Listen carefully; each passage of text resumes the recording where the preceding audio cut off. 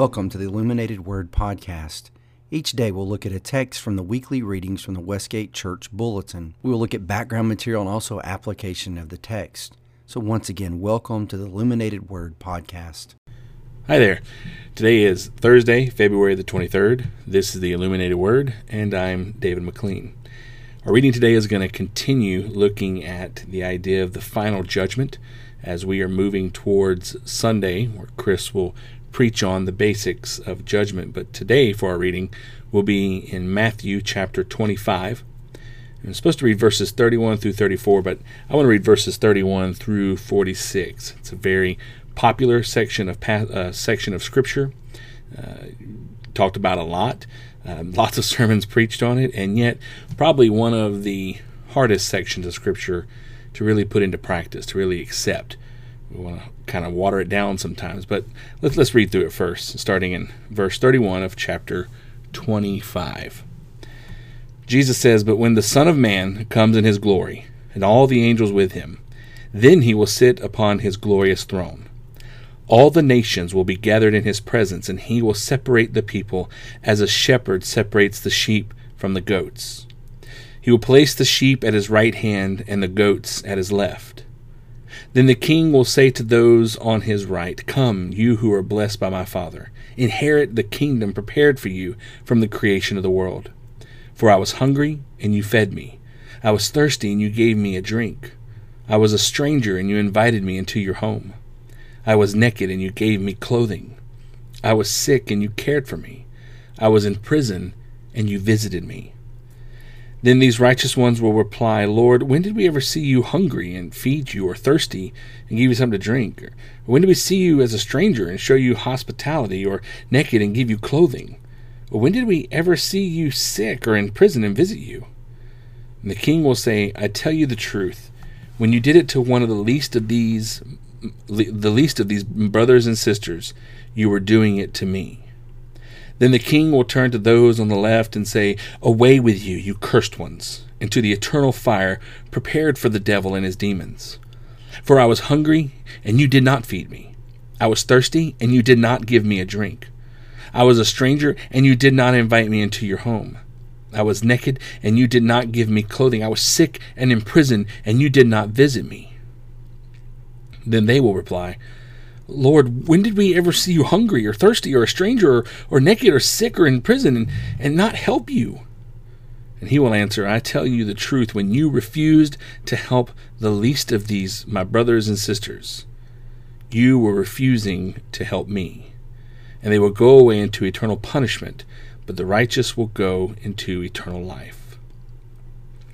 Again, it's a fairly popular section of Scripture. We know about the goats and the sheep separated to the right and to the left, and Jesus' judgment against both sides. When I read this passage of Scripture, the first thing that comes to mind, and what I consider to be the most important thing out of the Scripture, is the phrase, "It doesn't matter what you say." It doesn't matter what you say. When I was younger, teens, maybe a little bit younger than that, I was a huge pro wrestling fan.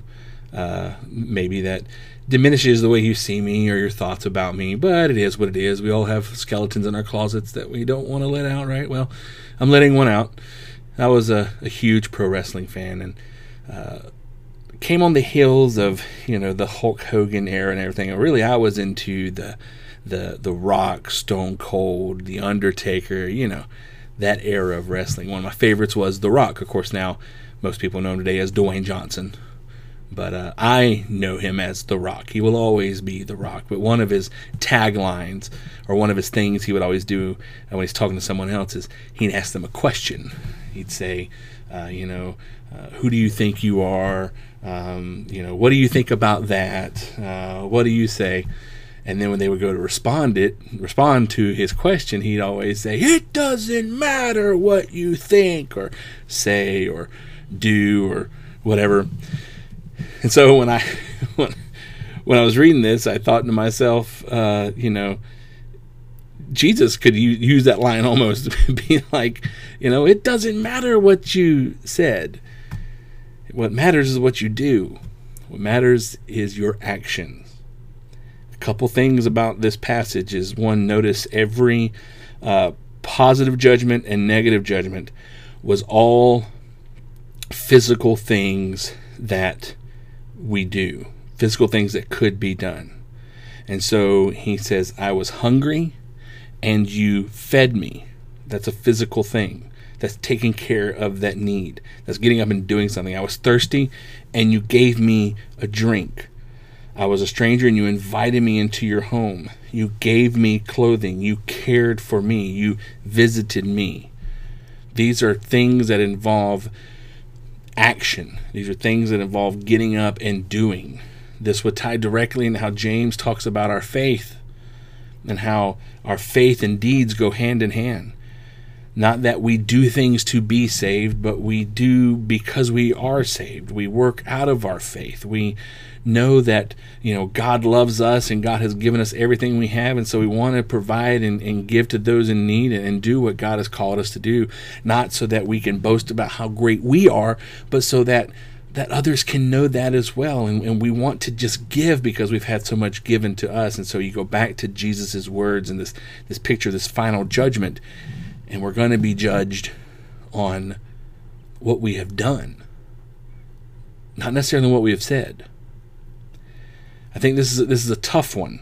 This is a tough one for us to really talk about and think about, because our gut reaction a lot of times is, well, I'll keep you in prayer. I'll be praying for you to find a way out of this. I'll be praying that God will provide. And not there's anything wrong with praying, but sometimes we might be the answer to these people's prayer. I mean, could you imagine, the scene playing out a little bit differently? When Jesus said, when you all these things you didn't do, when you didn't do to the least of these, you didn't do it to me. Could you imagine those goats coming back and saying, but Lord, we said we pray for them. We saw someone who was in need, and we saw someone who was hungry, and we prayed that God would provide some food for them. But maybe you were the answer to their prayer for some food. There has to be an action. We have to put some skin in the game. We got to get our hands dirty when it comes to being involved in our community, being involved with the people that we live next door with. We can't just close our doors and pretend like they don't exist. We can't just close our eyes and pretend like the needs are not there, because even though our eyes are closed and our doors are closed, the need is still there, the people's still there. And so to show the love of Christ to people, we have to get our hands dirty. We're going to have to get outside and do something, meeting that need in some form or fashion.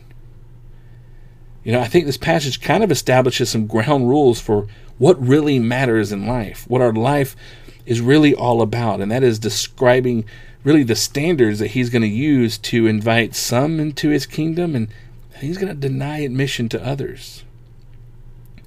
And so again, when we feed the hungry, or give a drink to the thirsty, or invite a stranger into our home, or give clothing to the needy, or visit the sick or imprisoned, we're not only caring for those who need help, but we're also literally caring for Jesus. So what we do for the least of these defines our life. It doesn't matter what we say. What matters is what we do. And so we can say we care about people, and we can say we want to provide and take care of needs and show the love of Christ, but is that lived through our actions? Are we showing people something that matches with what we're saying to people? And so just sitting and praying for people, prayer is awesome. Prayer is powerful. Don't get me wrong. Don't close this podcast right now and say, well, that guy was teaching heresy, because that's not what I'm doing at all. Prayer is a powerful thing and is needed, and we should cover everything in prayer. But action is also important. We can pray for people. How about this? What if, instead of we seeing somebody with a need and then we say, I'm going to pray for you, what if we started our day by praying to God that he would send somebody to us? So we start with a prayer. So prayer is powerful, and we believe in the power of prayer, and we believe that prayer is effective. And so we pray, God, send somebody to me today that is in need, and I can meet that need and show them your love. Oh, that's prayer, and that's action. And then have our eyes open and our hearts open to see those people and to give whatever it is that we can give. And we give not out of obligation and not so that we can brag about how great we are and how giving we are, but we give because we know that everything we have has been given to us by God first and foremost. Thank you for listening, not just today, but each time you listen to the Illuminated Word. Our hope is that this podcast encourages you each time. Maybe you learned something new you didn't know before, but that it would encourage you to continue living your faith as you move throughout your day. And of course, our prayer is also that you would see opportunities that God has opened for you each day to be a blessing to those around you in some form or fashion. And until next time you listen to the Illuminated Word, have a blessed day.